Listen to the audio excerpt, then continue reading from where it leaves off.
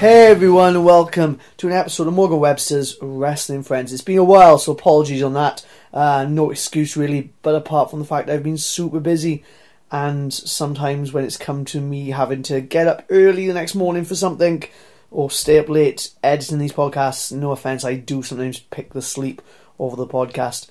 But this is an episode, it is coming to you, and of course it is free of charge every Wednesday, and it comes to you on iTunes, SoundCloud, Stitcher, Podcast Addict, or wherever you get your podcast from. Please be sure to tell a friend, tweet it out, do whatever you need to do out to make sure that the lovely stories like you're hearing with this week's guest, Johnny Saint, get heard by as many people as possible. And of course, if you are new to this podcast and you don't quite know who this voice is, this lovely voice, of course, is the one of the mod father, Flash Morgan Webster, or more important than that, for the next 45 minutes to the hour and a half, however long this conversation with the wonderful Johnny Saint, as I said, goes this week. I will be your host. Was that I say it? Facilitator for all these chats, discussions, gatherings. You know me, absolutely love that word, gatherings, with your wrestling favourites. Or as I like to call them, my wrestling friends. I've already said the part now about the it being free of charge most Wednesdays or wherever I release it on iTunes and SoundCloud and all that stuff. But I guess the next part would be me thanking our wonderful sponsors, which are pinsandknucklesmerch.com. They are in the process of setting up a new site, to keep your eyes peeled for that, and they might have something interesting coming up on the horizon. So again, I won't say any more than that, just saying keep your eyes peeled. But thanks to them, we are able to keep it free of charge. And if you're a wrestler looking for the best place to get stuff screen printed, if you're looking for embroidery, if you're looking for DTG printing, anything like that, they'll match prices, they'll get out to you faster. They really are all about making sure that they are the best on the market. And again, that is pinsandknucklesmerch.com, and they keep this podcast absolutely free, so big thank you to them. I will be having some new t-shirts released in the next couple of weeks, so again, if you want to help me keep this podcast on the air, able to do that at morganwebster.bigcartel.com. They're not on there now, so if I told you this and you're really excited, don't go on there because they're not on there. But there are some hoodies on there for the 198, and there are also some t-shirts from the 198 on there as well. I haven't released the green ones. I will at some point, or I might just keep them a show exclusive. I don't know. I haven't got a clue. Just kind of rolling with the dice. We'll see what's going on. But yeah, if you can't afford to do that, I do understand sometimes time is hard, then maybe just give me a cheeky shout out on the social media. I'm at Flash_Morgan on the Twitter. I'm at Flash Morgan Webster on the Instagram. I am Facebook.com/Flash Morgan Webster on the Facebook. I do have an email for any seminars, gigs, events, anything like that you want to book me for, and that of course is it's Flash Morgan at live.co.uk. Again, apologies, it's been a while since I've done this, so I'm maybe racing through a little bit. Battery light is flashing too, so hopefully I get this done as quickly as possible. But yeah, if you do want to book me for anything, again, it's flashmorgan at live.co.uk. Couple of weeks in advance, I guess. The biggest one will be I've just come back from 3 weeks in the USA. I did two weeks at the PC in Florida, where I did some of the wonderful cooking shows. Took on Luke Menzies one night. I took on a wonderful match with Roderick Strong on another one. Some people call that match of the night. Lots of fun. First time meeting with me and Roderick. Learned a lot. Had a lot of fun. And hopefully we get to do it on NXT or NXT UK at some point. I really would love as well to do him and Kyle versus me and Mandrews at some point as well, because that would be great. Really would love to do that. But yeah, had a great 2 weeks there. And then me, myself, Mark and the rest of the NXT UK gang flew out to New York and to be a part of WrestleMania week. Over that week, super busy week, I wrestled, me and Mark, South Wales Subculture wrestled Daivari and Mike Kanellis. We also took on, that'll be on Cruiserweights Collide, one of the episodes on the WWE Network. Me and Mark also took on Mustache Mountain as well, so that's one of the NXT UK tapings, so definitely check that out. And then on untelevised one, we also took on the Street Profits in what was a very fun and exciting match. And again, hopefully we get to do that on NXT UK or NXT at some point in the future. 2 matches there, Roderick Strong and Street Profits, that I would definitely love to do again. Had a lot of fun with Luke Menzies, but I've also wrestled Luke before, so again, first time meeting for the other two, and one that I would definitely love to do again. WrestleMania was a lot of fun, Takeover was a lot of fun. If you haven't checked it out, definitely go check out the Bruiserweight Pete Dunne versus Walter from NXT Takeover Brooklyn. It was absolutely amazing. It was, absolutely great, so definitely go check that out. It's very different to any other match on the card. I'm not giving away spoilers, you probably know the result, but again, it's absolutely amazing. And yeah, definitely go check out WrestleMania. The Kofi and Bryan match is incredible. I personally love Triple H and Batista had that real fights backyard feel, which I absolutely love. And myself and Pete Dunne and Mark Andrews loved it as well, watching along. And Brock Lesnar and Rollins, and there's a mad bump from Shane McMahon and Miz. Again, if you haven't gone to see WrestleMania yet, it's great. Definitely go check that out. But I feel like I'm racing through this, but it is because the battery light is screaming at me. So I don't think there's anything else to say, really. Maybe if you haven't yet, go get tickets for NXT Glasgow. We're nearly sold out on the second day. I think the first day is sold out, so definitely go grab some tickets there. And what should be a very, very exciting weekend. So I guess all's left to say is sit back, relax, and enjoy. Was a wonderful little conversation with Johnny Saint. In a bit, people. Do you say you've lived here for 40 years? Not down here for 40 years, no. I left Manchester some 40 years, which is where I'm born and bred. Yeah. And I lived in Blackpool for about 20 years. And I've lived down here for maybe about 22 years now. Why did you move here? Well, my family, we're not from Wales originally. We're all from Manchester, but my family all moved in. My father came here and was in business here, and then my brother followed him down here, and then my sister followed him down here, and then, although my mum and dad were separated, divorced, my mother came to live with my sister down here. And I went through a tricky period in my life when I was in Blackpool, and during that recession, lost a lot of money and needed somewhere to sort of lie low and let the dust settle. Yeah, I got you. Yeah, of course. And so I came down here to just sort of disappear for a while, And once having got here, I kind of stayed. So you'd been here before, obviously, though. Oh yes, many times. In fact, one of the first family holidays I ever remember was here in Rhyl. We lived in Manchester, as I've said. And then, of course, in them days when I was like knee high to a grasshopper, it was like the big thing, pack the car up and we're going away for a week's holiday, and and really it was. Yeah, we used to do the same with Minehead down in Somerset, because only across the bridge, really. That's right. But it's weird how the seaside holidays used to be the big thing. They did, didn't they? Yeah. Very big thing, yes. And now everyone just jumps on planes and... Absolutely. Well, we say this. Me and the girlfriend are going away to Paris next week, but it's so cheap and affordable just to jump on a plane. Oh, it is. Yeah. Oh, travel has become so easy these days, hasn't it? Yes. Yeah. But I'll start it off then. So I'm joined you today by the one and only Johnny Saint. Hi. It's good to have you on, Johnny. Yours again. We spoke about doing this for a while, and every time I mention it, you're like, "Of course, you're more than welcome," but it just never seemed to happen. So, well, when you're flying around like we do, up and down and all over the place, it's difficult, isn't it? It is, but I grabbed your details off. I think I grabbed your details off you before, yes. And then checked my phone the other day and didn't have them. So I luckily dropped Jim Small a message, right, and he sent me them back. Right. The girlfriend. So we have a poster in our front room. So when we got our house, you know how girlfriends can be. She has the house her way, and I don't mind. I don't mind. I let her as long as she's happy. I'm happy. Yes. But sometimes I'll get something for the house, and she goes, "Nope, don't like that." And I go, "Okay." But I got these wrestling posters, these old school wrestling posters, yes. And I thought she isn't going to like these, but she took one look at them and she loved them. So they're framed, and there's one up in the front room. There's two in the kitchen, right. And the one in the front room has you on it. All right. So when we did the Royal Albert Hall, which we'll get to, and you came out, yes, she said that she knows very little about wrestling, John. She okay. does, but she was completely starstruck because she'd spent the last year looking at this poster with you in the corner. Right. And it had you on. Fame at last.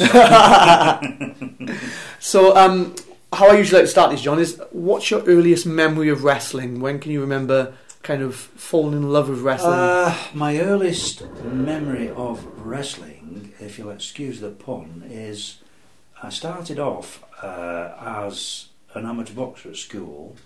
My last year at school, I left school when I was 15. And Where I lived in New Moston, Manchester, 4 doors away, on the opposite side of the street, was a corner shop, which was a ladies' hairdressing salon, and my mother used to go and have her hair done there. And it was Esther Robinson, Billy Robinson's mother. Yeah. Now, Billy is 3 years older than me and obviously a lot bigger than me. But I got introduced to Billy. And Billy opened up an old, it was called the Valley House, down in Lower Failsworth. And it used to be sort of a dance academy. My mother used to go there in her teenage years. Yeah. It was nothing more than a wooden shack, really, at the side of the canal, but it had a wonderful wooden floor, beautiful for skipping on, you know. Yeah, I got you. Things like that. And Billy opened up this as an amateur wrestling club.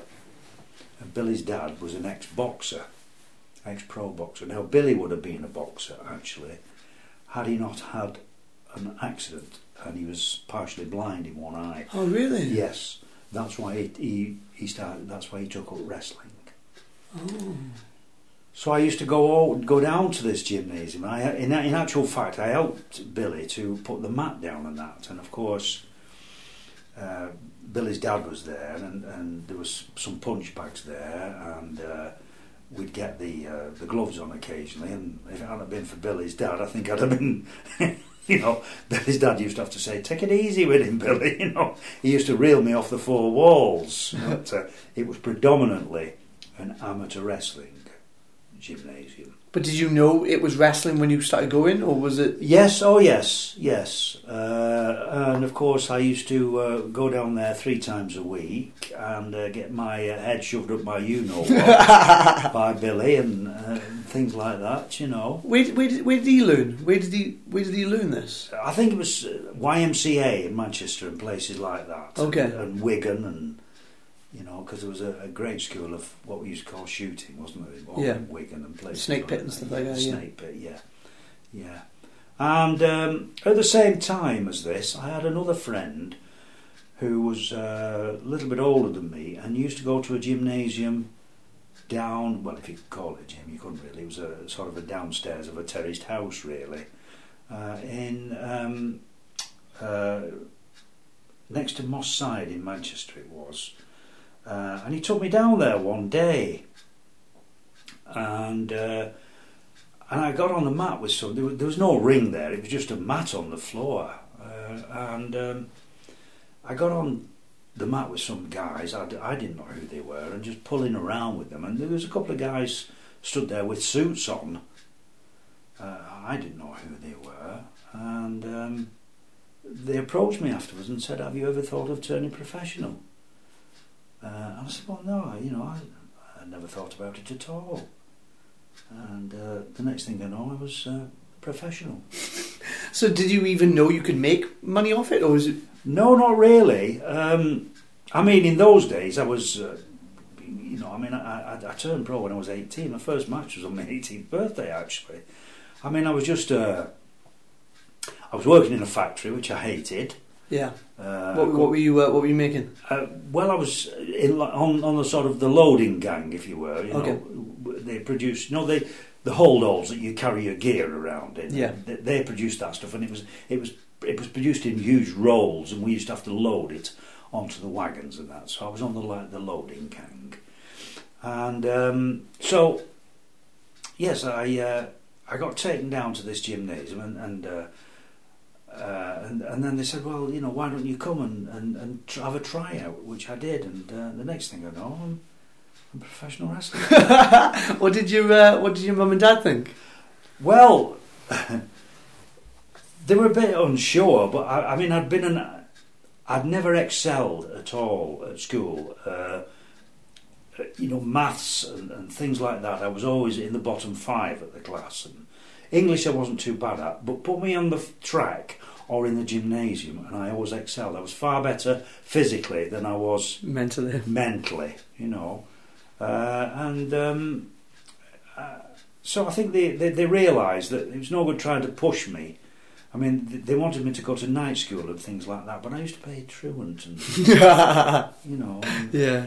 I just wasn't that way inclined. I've always been a sort of physical. I'm handy. I'm much happier if I've got tools in my hand. Got you. And things like that, or if I'm in a gymnasium training. And so I think they decided, they realised that they couldn't push me the way they wanted me to go, and so they more or less gave me a free hand, and that was it. Yeah. Who was your first match against? And where was it? A fella, I'll never forget it actually. It was the fella who, called Colin MacDonald, Okay. who lived in Lower Failsworth, and he took me down to the gymnasium. It was Grant Fotheringham's gymnasium in Hume, somewhere like that in Manchester, and he got me my first wrestling appointment, and it was for a fella called Peter Cooter, and it was up in Tynemouth, up the northwest of England, and I actually wrestled this Colin MacDonald. And after that, I was just bitten. That was it. That was it. Yes. How long was it until you knew it was the more of the performance act? 'Cause I'm guessing with Billy, the majority of it, you were shooting and you were doing catch. You never learned a thing about the professional stuff off Billy Robinson. It was just the shoot and the catch. It was all straightforward shoot and catch. Never. I used to go and watch Billy wrestle, and never knew the strength of the job. Never. And I couldn't believe it one day when this friend of mine who took me down to this gymnasium said, well, you don't hold people any harder than this, and I couldn't understand it. And I got on the mat with the guys, and they said, whoa, whoa, whoa, whoa. I was ripping into them, wasn't I? I didn't know any different. Because Billy protected the job that well. Oh, absolutely, 110%, yes. So I was ripping into these guys, and whoa, everything came, the gymnasium came to a standstill, and I was given a severe rollicking and told, no, this is how it is. But then did you then try to go back to Billy and then try to work like that with Billy, and Billy would then rough you around again, and you realised... No, to be perfectly honest, once I'd gone down to this gymnasium and realised what the job was about, the bottom fell out of it for me. Well, of course, yeah. If you were getting... I'd been used to having my head shoved up by and yes. So and it sort of progressed from there. Did you ever speak to Billy about it and say to him, well... No, not really. No. I think we just accepted that that's what it was, and yeah.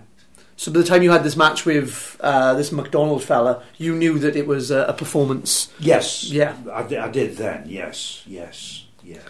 And from there, you were full time. So were you making a full time living off it? Not at the start. No, it was very. I mean, I worked for the smaller independent promoters who were not sort of. They didn't work together. You could accept a date off one promoter, and then if you phoned another promoter and he said, well, I've got this and this for you, and if two dates clashed and you said, well, I'm sorry, I can't do this date because I'm working for such a body, that was it. He said, right, you can't do that date, you can't do the rest of my dates. Oh, really? So it was very cutthroat then because they weren't organised, So it was always very difficult to get, shall we say, a full month's work where you could earn a living. If it ever worked out that you got a full month's work and nothing clashed, that was amazing, actually. So for example, if you had somebody offer you 7 dates, but one of those dates clashed, then all 7 dates were... You either accepted the 7 dates and cancelled the one date, or the promoter would cancel the 7 dates. But then that one date could have also been another 7 dates, so yeah. Absolutely, yeah. It was always... it was always on the promoter's side then. The wrestlers were always, the underdogs. And of course, in them days, I didn't have a phone at home. I used to have to walk 100 yards to the nearest phone box. And that's how you got your bookings? And... I used to go take my sheet of paper and phone all the promoters once a month and say, what have you got for me? And yeah. And then if something clashed, you then have to hang up and then ring the other person up. Yeah, and yes. Oh, it was real tricky. Yes. We don't know we're born, do we? Oh, the business has changed so much. I mean, it's like a walk in the park now. Yeah. Well, that's one of your sayings. You say it was going for a walk in the park. Yeah. Yes. That's right. So you were doing professionally, but then were you still in the factory at the same time? Yeah, at the beginning. Yes. Yes, at the beginning. So did you have days where you were getting in late from shows and then having to go straight into work, or? Oh yes. Yeah. Oh yes. Yeah. So how did you find that aspect of? It was hard, when you get home at 2 and 3 in the morning. I mean, bearing in mind that the roads were nothing like they are today. Yeah. If I did a job in London, I'd have to leave Manchester at 10 o'clock in the morning. Oh yeah. Because the M1 was only partially built up as far as Northampton. So then you were on all the A roads and all the B roads. Yes. Yeah. So how long were you then working like that until you became full time, or was it quite a few years? I was a bit pig-headed actually. I didn't work in the factory for very, very long, although I wasn't secure in the wrestling business. I packed the factory job in because at the time I was friendly with this Colin MacDonald, and we used to we had a van between us, and we used to do a bit of scrap iron and things like that, and we used to work with the gypsies and buy and sell stuff off the gypsies and things like that. Yeah. Yeah. But again, I guess that kind of, with them, a lot of the gypsies they used to do the carnivals, and they also used to do the fairs. So I guess you kind of doing the wrestling went hand in hand when it came to that sort of stuff. Yeah, to a certain extent, yes. Did you ever do any of the fairgrounds and wrestle on the fairgrounds and stuff like that? I did a couple once, yes, down the right down the bottom of England, Devon, Cornwall, and but they were a little bit, So. Yeah. So you packed that in and you're doing a little bit like that. When did it really start kind of getting good for you, and you thought to yourself, wait a second, I could make a full-time living out of this? Right. I got a phone call one day, and it was from a fellow called Paul Lincoln, who was, I believe, an Australian who had come over here and was promoting his office. I'll never forget this, actually. His office was in Old Compton Street, Soho. Okay. Directly above the Two Eyes Coffee Bar, believe it or not. Okay. Right. And I got a phone call one day from them, out of the blue, saying that they were a man short. Now, and it was somewhere in London. And would I go? So I jumped in my old car and down I went, and that was my first job for Paul Lincoln. And I worked with Tony Charles. Remember Tony? I do know Tony Charles. Yeah, fantastic fantastic fella, good, Yeah. And that was sort of my introduction. I'd never been in London before, and that was my introduction into the South of England type. From that day onwards, I got lots of work off Paul Lincoln. Because of how well you did with Tony? With Tony, yeah, because he was a fantastic worker, wasn't he? Would you say that match with Tony was the one that kind of opened your eyes? Because wrestlers talk about kind of thinking they know wrestling and then getting in the ring with somebody. Yes. And then they kind of, it changes it. So how was that, getting in the ring with Tony? It was fantastic, yeah. I mean, he was bigger and bulkier than me, but he was such an easy guy to work with. And I always remembered when we came out of the ring, because I was very unsure. It's my first job that I'd ever done for a promoter that I didn't know about, and a promoter from London as well. Tony told me, he said, start to take more stuff. Oh, really? Yes. I think I went in and I was a little bit, shall we say, not timid, but I sort of let Tony lead most of the way, and I think Tony would have liked me to have taken more stuff. Now, when we say that, to people who don't understand, take more stuff means take an arm, take a leg, get stuck in a bit more. Yes. Well, we always you always talk when we're down at the PC and stuff like that about how it's changed now, and it's a lot of it can be we kind of know a lot of the stuff before we go in. Yes. But how different was it then when it came to to work in? If you were going in with Tony, how would that process go? It was totally different. Absolutely. I've got to admire you guys these days, because to remember the stuff that you do. In my day, you didn't arrange stuff at all. You just went in. You arranged the falls, obviously. You just went in and worked. But then, like, how would that process come about, though? Would you just walk in and just kind of introduce yourself to Tony, and that would be it, and you go? Yeah, and we went and we worked, and just felt the crowd, and just felt the crowd, listened to the crowd, worked it. Yes, and you obviously arranged the falls, but it wasn't set in stone. If we were doing a 6-round match, and we said, right, we'll do 3, 4 and 6. It wasn't set in stone. You could do 2, 4 and 6. You could do 2, 5 and 6. It just depended. Yeah. The feel of the crowd. If you got to the end, if you got to the near end of 2 and the crowd are biting and they want it, you just kind of took it home. Just took it, yeah. And then from after that Tony match, were you full time straight after that, or? Well, more or less. I started to get more work then because I'd more or less shown my mettle then to Paul Lincoln Promotions, which was a big thing really in those days. So I started to get work off Paul Lincoln more and more. Plus the fact I was still working up the north for Danny Flynn, Freddie Woolley, Peter Cooter, Tommy Newton, Jimmy Lewis. I mean, I could work 3 times a week without leaving Manchester. Oh, that's brilliant. In the nightclubs. Yeah. And sometimes, on some nights, you couldn't do it every week. Some nights I could do a double. Yeah. Go on first at one club and then dash across the other side of town. And do the main event at another. Yeah. And that's pretty much... So in those days, I mean, I was in the factory, and I would work from 7:30 in the morning till 5:30 at night, Monday to Friday, and I might draw about £10-11. If I got a Saturday morning in, I might draw about £12 or £13. So if I did 3 clubs, if I worked a club for Jimmy Lewis, I would get £3.10 for a 6-round match. Yeah. So if I did 3 clubs in that week, it was a full-time wage, double your wage. Absolutely. So you how old you were? 18, 19? 18. So you would have been like a kid in the candy shop. Oh, absolutely. Yeah. Absolutely. And have all day to myself. If I, once I'd packed the job in, the full-time job in, I'd got all day to myself and just wrestle around and train and... Yeah, train and do a bit of scrap iron and whatever, and yes, it was totally different. That's brilliant. Yeah. Where did... now your style is completely...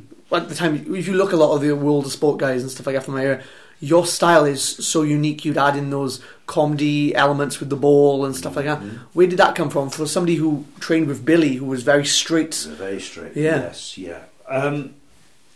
I was working a lot for Max Crabtree, who more or less took over when the old joint promotions kind of folded. Well, let's talk about Max then. When did you kind of get introduced to Max? Well, I worked for Max years and years. Well, I worked for Shirley years and years ago, and then of course Max took over joint promotions, didn't he?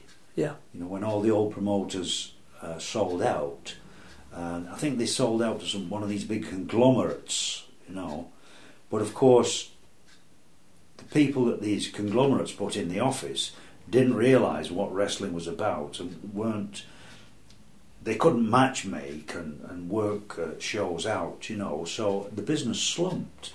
Oh, really? It slumped considerably, actually, yes. But Max was still running shows on the fringe, and he was still doing good business because Max understood the business, Of course. So the powers that be, whoever owned all this conglomerate now, they put Max in charge. And of course the business came back up. Because he understood the business. He understood the business. He knew that if he put Tom, Dick and Harry on with such and such a body and he mixed a little bit of a bottle, it was going to be, which he did occasionally. Yeah. It was going to be a fantastic match. You talk about those people kind of buying up the territories, we'll use the word territories, and you said the business slumped. Did you find that difficult, and did you struggle in them times, or were you okay? No, because I was really relying on wrestling to earn my living more than anything. When it slumped, I found it very, very difficult. Yeah, very difficult. So when Joint Promotions came around, you say that this is when the more entertainment style of it came across. So let's talk about how you developed those things then, the ball and the other stuff that people came to know. Right. Well, do you remember the name called George Kidd? Yeah. Well, George was a master. They called him the Master of 1,000 Holes, didn't they? Yeah. And towards the end of his career, George wouldn't travel out of Scotland because he had business things up in Scotland. I think he had a pub or some pubs or something like that. Okay. And at the time, Max Crabtree was more or less looking for somebody to sort of take over from George. And I was one of the very few blue eyes that George would work with, because George always wanted to work with villains to show his style off, you know. And I worked with George a couple of times. We only did short matches, but we got away with it, you know. And I more or less took over from George when George retired. Yeah.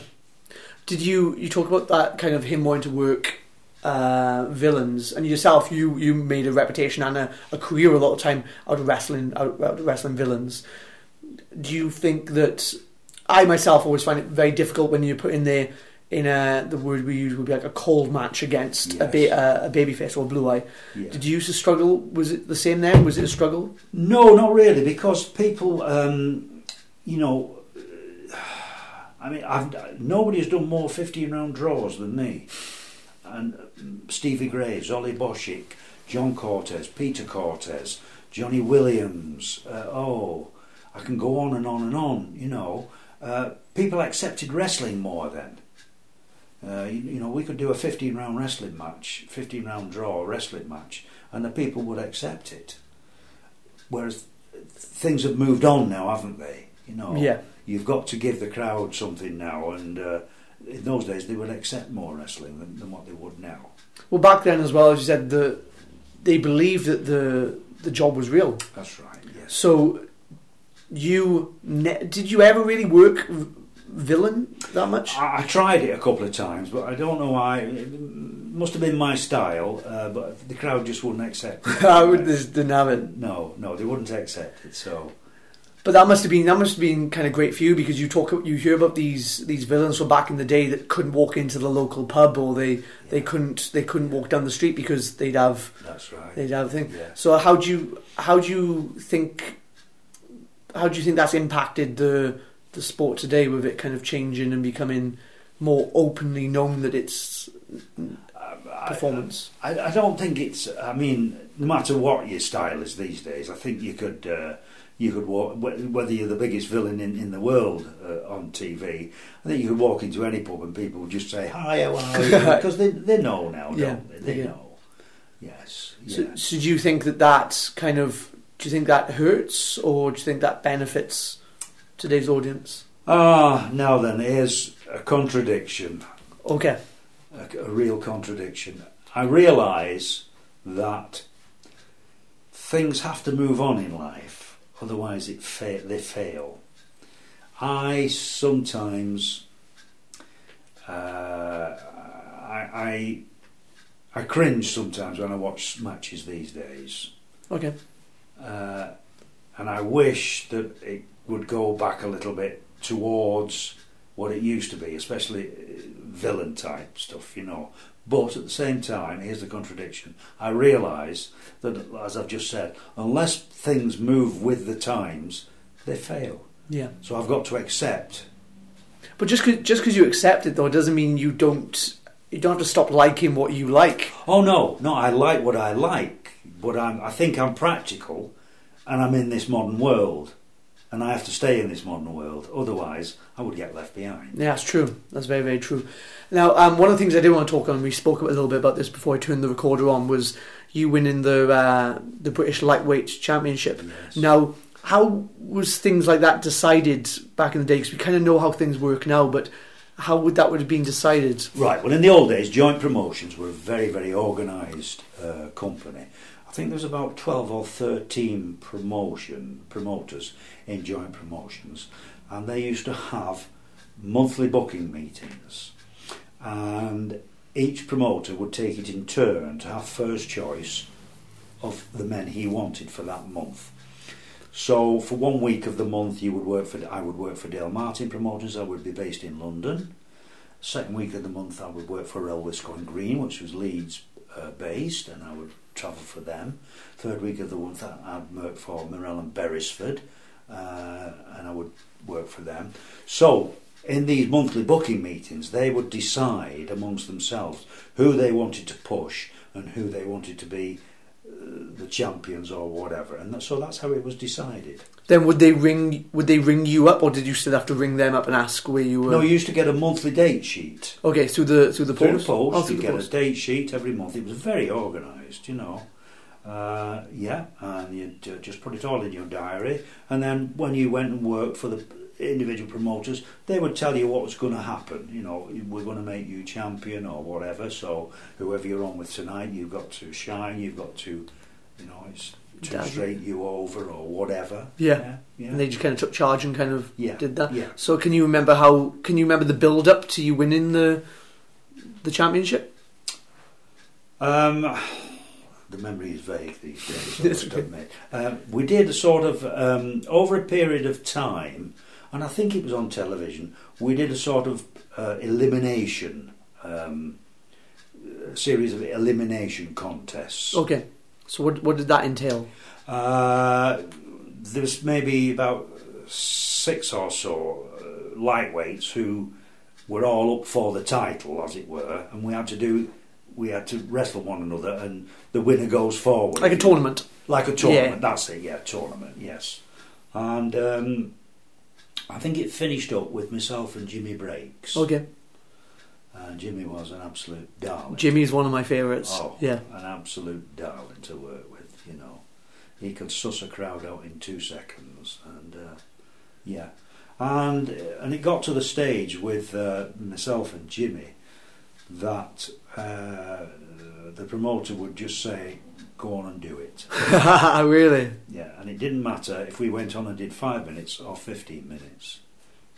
Just went out there and felt it. Just went out there and did it, and we just did it, and when it came, we took the finish or whatever it was, and like I say, 5 minutes, 15 minutes, it didn't matter. Would you say Jimmy is one of your all-time favourites to be in the ring with? Oh yes, definitely, yes. Who would you say is your, without kind of taking anyone else off, but who would you say is your favourite to ever be in the ring with? Oh, now you're asking me a question there. I mean, Jimmy's got to be number one, and Zolly Boshi was fantastic. John Cortez, Peter Cortez, Johnny Willing. I could go on and on. There were so many fantastic workers in those days. But I think top of the tree would come Jimmy. Yeah, Jimmy Breaks. And you were, with you being on, you become the champion, and then you being pretty much a regular on World of Sport. Mm-hmm. Did you, and Big Daddy being as big as he was, and World of Sport being big, did you ever feel like you experienced that celebrityism? Did you? Oh yes. Yeah. Oh yeah, definitely. Yes. So would you be recognised walking down the street, stuff like that? Oh yes. Yeah. And how did you deal with that? A young lad from a small place in Manchester. How did you deal with that? Well, it was great to be out on the street and walking, like you might be walking in Brixton, and somebody'd say, "Hi, Johnny Saint, how are you?" It was great, but when you wanted a quiet pint in the pub at night, and people coming up, you know, it was like chalk and cheese. You know? Did you have people? Would you have in the pub people come up and try to start fights or? No. Never really happened with you. 1 or 2 awkward customers, you know, but not really. Not really. So World of Sport was kind of on TV till early 90s? Something like that, yeah. Yes. And then when it kind of come off TV, the houses kind of dwindled a little bit, didn't they? A little bit, yeah. It took a dip. How did you find that when that happened? Well, the work started to diminish a little bit. Fortunately, by this time I'd realised, I lived in Blackpool and I had businesses in Blackpool. I'd realised that and I was getting older as well. Yeah. I had a family to support, 2 daughters and a wife to support. And I realised that needed to get something a little more secure, so I went into business. And what business did you go into? well, originally I owned some holiday flats, a big property that was let into holiday apartments, and then I sold that and I bought a corner shop.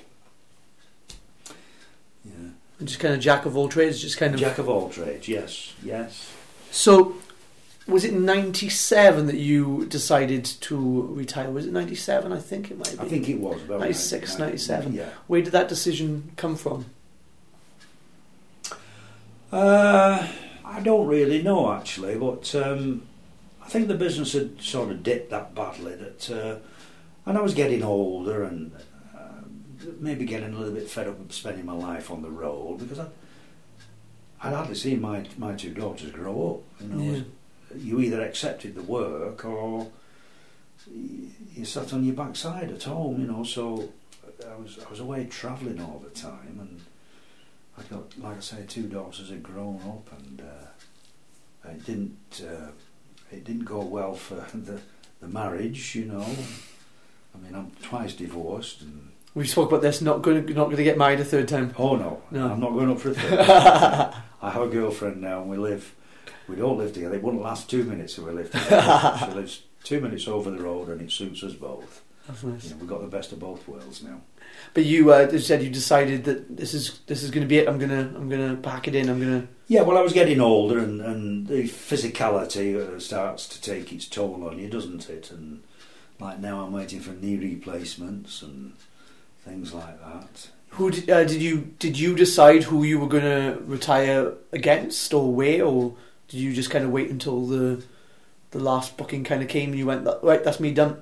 No, I more or less put the feelers out and said, this is going to be the end of it for me. And I think once John Promotions folded and it became less secure, I realised that because of my age, I had to do something positive with my life. Otherwise, I would just sort of finish up, well, as a nobody and possibly in debt. And you kind of decided you'd rather go out on a high than go out on your terms. Absolutely. Well put. Yeah. Well, you retired and you were gone really then for 10 years. Yes. Did you kind of look in on wrestling time to time, or did you kind of wash your hands of it and say, right, I'm done? No, I tried to keep abreast with it, but it didn't. I don't know. I wouldn't say I was sour against it, but I wasn't that. I was too busy trying to earn a living, make a life. Yeah. Yeah, and sort of because I came down to Rill where I live now. I'd left Blackpool and came down here, and I was actually. I was on my arse. Yeah. Financially, so I had to start again, all over again. So yeah, I would look occasionally and see what was happening in the business, but as far as I was concerned, it was a million years away. Yeah, you were out. So I was out, and that was it. I had to start again from scratch. You either sink or you swim, and there was no way I was going to sink. So you decided, hey, That's wrestling's going this way, I'm going to swim. I'm going to, yes. Swim this way. Because the business had gone so low, So, and having no qualifications in my life at all. Oh, yeah, of course. The only thing I could do, I knew my way around the country, didn't I? I went and got a job as a HGV driver. Oh, really? Yes. See, my mum's always wanted to do that. She's always always been one of her goals. She can't drive, mind, John. Right. It's always been one of her goals. How did you find that? Did you enjoy that, or? No, not really. No? Something I'd never recommend anybody to do. Well, to be fair, the travelling side of things with wrestling is the bit I don't dislike. I don't like driving in general, but the travelling when you sit there with somebody else is great. But if you're on your own, the travelling's awful. Oh, yeah. So you've taken that one aspect of wrestling, which we probably all dislike, and decided you were going to do it as a full-time living job. It's the only qualification I had. Oh, that's fair enough. So I had to put something to work. I knew my way around the country, so I went and got myself a HGV driving licence, and I went working for the steelworks. Oh, really? But I went what they call tramping. What's that? Well, you leave the depot on a Monday morning and you don't come back until Friday, Saturday. You sleep in the cab. For 5 days? Yeah. And then you'd have the weekend off, and then you'd start again on the Monday. And you start again on the Monday. Oh, really? Yeah. Yeah. So we had one of these big sleeper cabs, you know. So you literally have slept everywhere. Absolutely. Yes, absolutely. It would have been I think you might have retired in 97, because I'm pretty sure you came back 2007. Yes. And for me personally, so I started professionally in 2009, but the build up to that for me was me and the Boar down in Wales, building rings in his back garden, because there wasn't that many schools around, and we'd seen the internet had started to get big. So when it came to World of Sport, it was on the Wrestling Channel. Can you remember the Wrestling Channel being on TV? Yes, I can. So that's what would have been our introduction to you. But I remember us hearing that you were making a comeback, and I remember hearing this. Yeah. So where did that come from? Because you said you kind of wash your hands of it, and you felt like you were done. So where did the thought to come out of retirement come from? Like I say, the memory goes a bit dim. Actually, I think I'd got myself sort of on my feet a little bit again. I'd bought this place, and I didn't live in it for 2 years because it needed renovating so badly. Well, it looks lovely now, John. Thank you. So I'd lived with my dad for 2 years, and then I forget what happened now, but I somehow worked my rocks off, and I paid the mortgage off double quick. So I was sort of not under any pressure, as it were. Yeah. And I hated the driving job. Yeah. And then all of a sudden the business seemed to bounce back again a little bit. And I got one or two phone calls. Can't remember who now. The comeback was LDN, so it would have been Sanjay. That's right. Sanjay, yes. And I thought, well, why not? You know, because I'd always done a little bit of training. Although I was away 5 days a week, and I'd always trained a bit at weekend and tried to keep myself in form. And so I made the comeback, and it sort of snowballed from there again. And it was against Johnny Kidd, is that correct? That's correct, yeah. And had you wrestled John much before? No, not a great deal. I'd wrestled him before, yeah, but not a great deal. Not a great deal. No. And then you took that. Do you have any worries going into that comeback match? No, not really. No, because a lot of people, you say, like, you went out on your terms, yeah, and some people might have been worried about coming back and kind of hurting that legacy or something like that. But no, no. And I must admit, I was surprised at the receptions. Oh, really? Yeah. Did you not think that you would get that sort of reception? No, or? Well, I thought I'd been out of the business for like nearly 10 years now, and I would be a forgotten item. But I was quite surprised. And that one booking then led to others. Led to more. Yes. And more. Yeah. More. Yeah. Now you've travelled all over the world. Is that correct? Yes. But the one place you hadn't wrestled is America. That's correct. Why do you think that was? Why do you think you never kind of went to America? I tried to get into America years and years ago when I lived in Manchester. And I'd sent all sorts of publicity over. I forget now who I'd got the addresses off, but I think I wrote to about 5 or 6 different promoters over there and sent photographs and things like that. And I think it was because I wasn't, I don't think I was established as much in this country, but because I was only a lightweight really. And at that time, I think the Americans preferred the big bruiser type fellas. Yeah. So I drew a blank on that. So you came back and you started kind of wrestling around with the likes of Johnny and others. Yeah. And then in 2008 you had a tag match against Mike Quackenbush. That's correct. Yes. How did you find working with Mike? Okay. Yes. Yeah. And I think Mike liked my style. He does, yeah. Very much. If you go back, you probably haven't seen it, but there's a lot of Shakara, and a lot of his influences definitely come from you. Yeah. So you had this match with Mike, and then Mike invited you out to make your American debut in 2009. Something like that. Yes. Yeah. So how did you find that going out to America? I was absolutely amazed.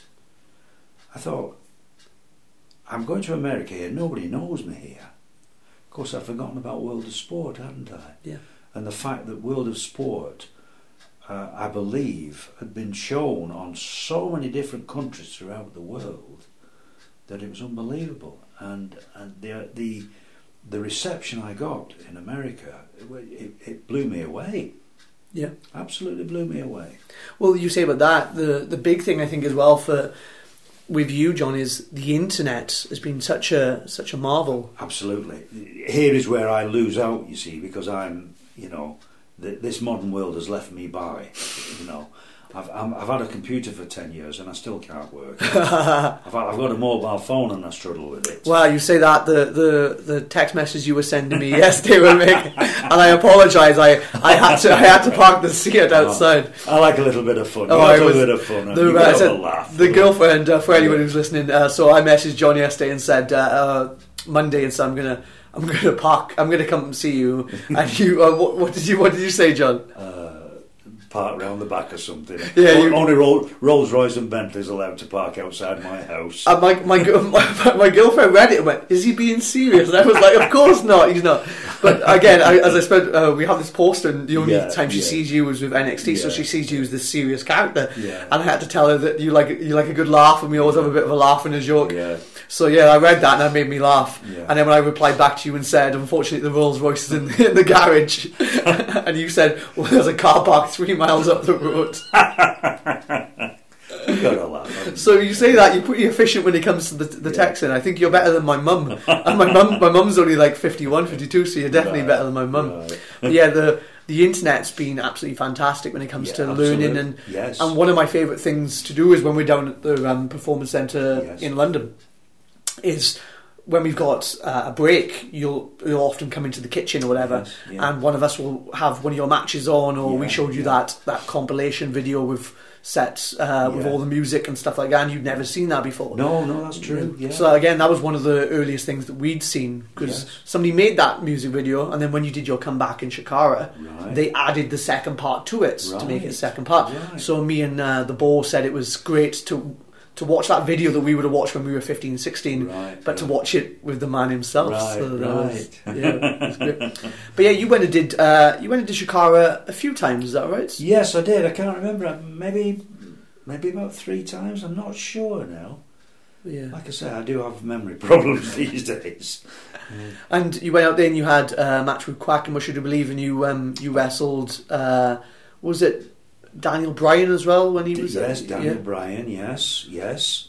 And then did you kind of again? Did you just make the decision then that okay, that's me done? Or did it just kind of dwindle up? No, it sort of kind of dwindled off a little bit, and the fact that for the last few years now I've been having knee problems, and to the extent, as I've just said, I'm waiting for knee replacement at the moment, and I realised that the body was getting a bit older and couldn't take the knocks and bangs any longer.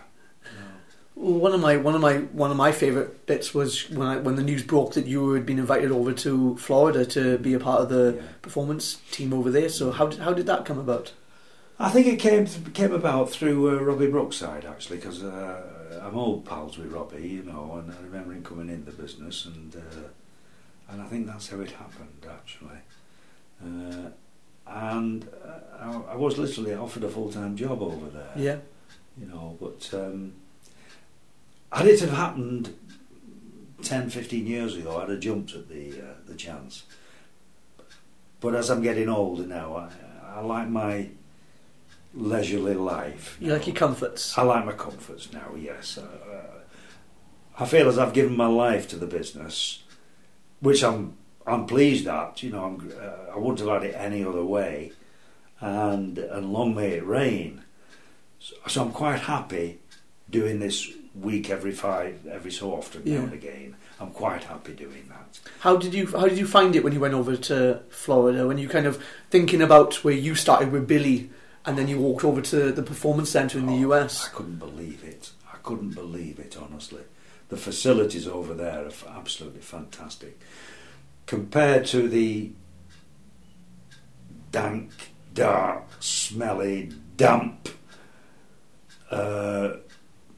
gymnasium that I walked in, and you looked at the mat and you knew you were either going to get your head shoved up your backside or you're going to do it to somebody else.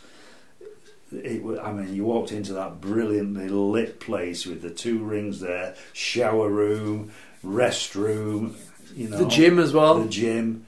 Oh my gosh, you know, a totally different world, completely different world. And then did they, when you went over there, did they kind of tell you what they wanted you to be teaching, or were you just kind of given? No, free I was given a free range just to try and teach the English style wrestling. Which I was saying to somebody the other day, it's crazy now that, like, you've got Robbie over there, you've got Mossy over there. Even Norman was born in Wolverhampton, so he's very proficient in the British style. Yeah. It's great to see that this big American company, when they want to teach the fundamentals, English. British, Absolutely. yeah, British wrestling is the way to go. Absolutely, yes. So that happened, and you were were you being brought over back and forth? Was that the... No, first of all, I went over, and I think the mistake was that I accepted a 6-month tour, first of all. I was there for 6 months, non-stop. And I think that was a mistake, actually. Okay. Like, how I think I should have done 3 months, come home, and gone back and done 3 months. I got you. Because when I came back, after the 6 months, I was sort of... what can I say? I felt as though I was under a lot of pressure to get everything, because I'd been away for 6 months. There was so much to do. Yeah. Back home here, you know, and it seemed to take me weeks and weeks and weeks to get myself straight again and get things running in order, and you know, things like that.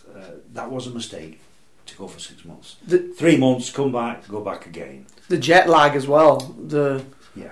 I know myself how much that can mess with me. So I can only imagine how that would mess with you. Yes. So do you wish you had done 3 months, come home, then 3 months? And do you think if that had been the case, you would have continued to do? I'm sure I would have done. Yes. But the 6 months just took it out of you. Yeah, it was too much. Too much. Yes. How did, because a lot of the younger people now listen to this, they would know you as the NXT UK general manager. Yeah. So how did that come about? Well, I really don't know how it came about, apart from the fact that I was just asked, would I be interested in UK general manager? You know, why not? You know, it's yeah. Yeah, and of course you were at the Royal Albert Hall, and you got to kind of announce this new brand that nobody really knew about.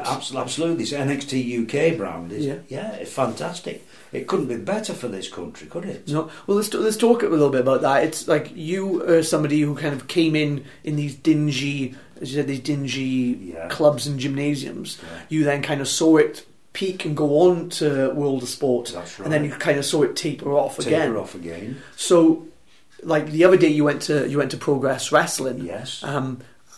Just looking at the way the scene is now, like that must be great to see how big it's become. Absolutely.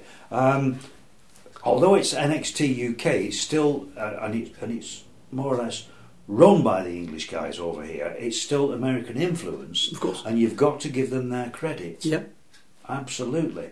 They know how to run businesses. They know how to give the public what the public want, which is what the business is about, isn't it? Of course. You know, if you don't give the public what the public want, you fail. And so this is a new lease of life. Although it's under the NXT UK brand, it's still, you know, the ideas come from America. Let's keep it going. Yeah. Long may it rain. Yeah. Well, when you went to Progress the other day to watch Jim's promotion, how did you find that? Because you smile there, because that's looking at the NXT model. Progress is a very different. Very different. I couldn't believe it. What can you believe? Well, I don't know. It's, you know, when Jim got in the ring and I said, "Hello, you effing," everybody shouted, F you, and I thought, oh my gosh, this is a whole new world. Yeah, it is. You know? But the place was packed. Full house. It was packed. Every month, full house, every month. So who's doing it right? Of course, and again, you speak about like even though it changes, and you look back and say, "Well, I prefer this," and of course, go into the Electric Ballroom and hearing 700 people say the F word and the C bomb and all these other things isn't for you. But I'll go with it. I'll go with it. I like to think that in a couple of months we'll have you at the ballroom with tattoos all up your arms with your Progress T-shirt on. Yeah. I might even shock you and start effing and blinding myself. Who knows? Who knows? But yeah, that must have been a big eye opener for you to kind of go there. But then it just shows you that I am, I'm out of date to a certain extent. I guess, yeah. I'm still very old school, And again, the shows that they would have put on, the variety of the shows, like. How many different people are on it, and people you wouldn't have seen before, and people you have seen before. Yes. So the wrestling in general. And I know that I spoke a little bit to Sid, which I know that you work along Sid quite a bit. Yes. And Sid said one of his favourite bits was they were effing and blinding, and your reaction to that. Yeah. And then he said that Travis and Jordan did a lovely bit of wrestling. Yeah. And he said that you stood there and you clapped and turned to Sid and went, "Oh, that was good. That was I enjoyed that, whatever." So he said that was a really nice bit for him. He saw that. Yeah. We're reaching the hour mark, so how I usually like to wrap these up, John, is if you were to go back and give your former self any advice, what would it be? And then the second question is, and I'll repeat it after you've done the first part, but what if you were to give anyone coming into the business now advice, what would that be? So the first bit would be, if we could go back in time and speak to young John and give him advice coming into the business, what would that advice be? Be a bit more, in my younger days, be a bit more flamboyant. Because I was always a very, what can I say? Sort of shy in a way. And I used to, I don't know, it's difficult actually. To be a little bit more flamboyant. I was always a very, very quiet, very unassuming, very... Straight wrestler. Strict wrestler, yes, yeah. Used to train like a demon. And I think if I'd have taken some of the energy from what I used to put into the training and put it into a little bit more, shall I say, personality or... Showmanship, it might have registered a little bit better. Yeah. That's only my opinion now. But that's great, because again, like a lot of the people would watch you and say you're a legend, an icon of the sport. Now it's always great to kind of hear even you would go back and be like critique and be like, if I could have been a bit more like this, but then that might have changed everything, and you might not be. Well, it might have done. It might have totally ruined it for me. You don't know actually. You don't. But, it was as it was, and I was what I was. So here I am today, and that's how it is. Yeah. And the second part of the question then would be, if you were to give anyone advice coming into the business now, what would that advice be? You've got to live it. You've got to put 110% in and live it. Train hard, work hard, listen to advice, because it's run by people who know what they want and who see you as a particular level in that structure. Yeah. And so you need to listen to them and try and give them what they're asking of you. I got you. So play your part. Play your part. And know where you are. Yeah. And I've always advocated eyes and ears open, mouth shut. I think that's pretty spot on. That's absolutely brilliant. Yeah. But John, it's been an absolute pleasure to come up to this lovely home you've got and sit down and have a chat with yourself. You're welcome. So let's say thank you very much, John. All right. Appreciate it. Okay. Now, will you move that card of yours?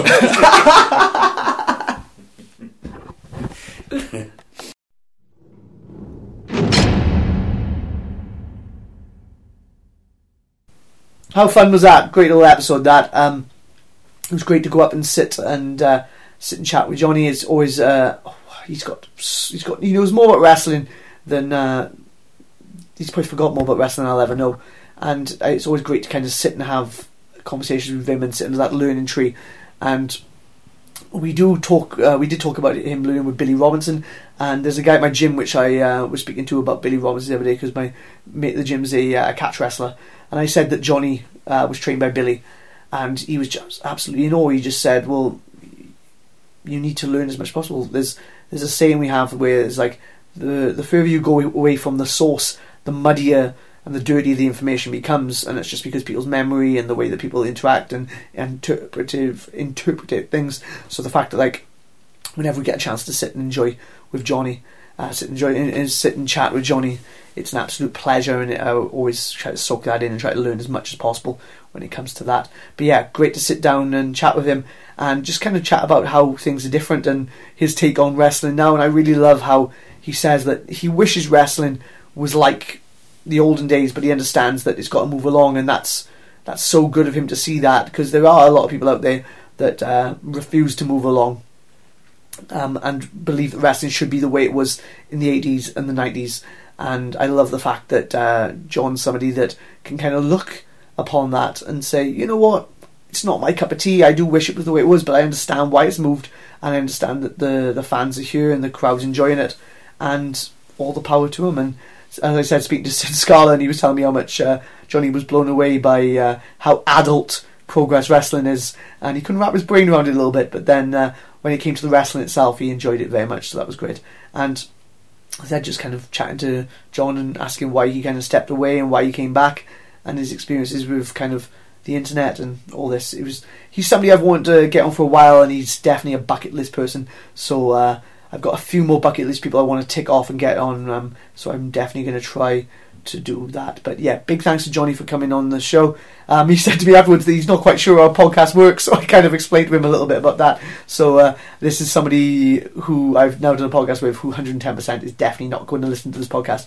But if for example, you are Jim Smallman and you are going to have him in the car, maybe pop it on for him, Jim. Let him have a listen to the conversation and see what he thinks. But yeah, big thanks, John, for coming on the show. If you have enjoyed the show, please be sure to rate, subscribe, review, tell a friend, do whatever you need to do to get that podcast up the iTunes charts, podcast addict charts, whatever it is. And maybe give me a cheeky shout out on the social media. I'm at @Flash_Morgan on the Twitter. I'm Facebook.com/Flash Morgan Webster on the Facebook. I am at Flash Morgan Webster on the Instagram. I'm forgetting which ones I've said already. And if you do want to book me for an upcoming seminar, gig or event, then all that can be done at flashmorganlive.co.uk. I think that sums it up. Big thanks to Johnny Saint. Big thanks as well for Pins and Knuckles. As always, Pins and Knuckles merch.com for keeping this podcast free of charge. And I guess if I'm plugging anything, make sure that you come to Progress on Saturday. Should be great. Myself and Wild Boar, collectively known as the 198, will be taking on the Anti-Fun Police. It is a first time meeting. I've wrestled Damien Dunn numerous occasions. I've wrestled Santos numerous occasions. Wild Boar's wrestled both of them on numerous occasions, but this is the first time that the 198 has wrestled them, and I look forward to continuing our undefeated singles run, single tag match run, however you want to say that, 2-on-2 run in straight up tag team competition. Continue our undefeated run of those matches at Progress. And then I'm at Sheffield then for an evening with Mick Foley on the 13th. So definitely go check that out. Information will be at mickfoley.com, probably. Yeah, I think so. Or southwest.co.uk. Southwest events? I'm not quite sure. Sorry, I'm awful when it comes to this sort of stuff. But yeah, definitely go check that out. And I guess all that's left to say is always a pleasure, always a treasure. And bye. Thanks for stopping by. Have a good week, people. Enjoy yourself.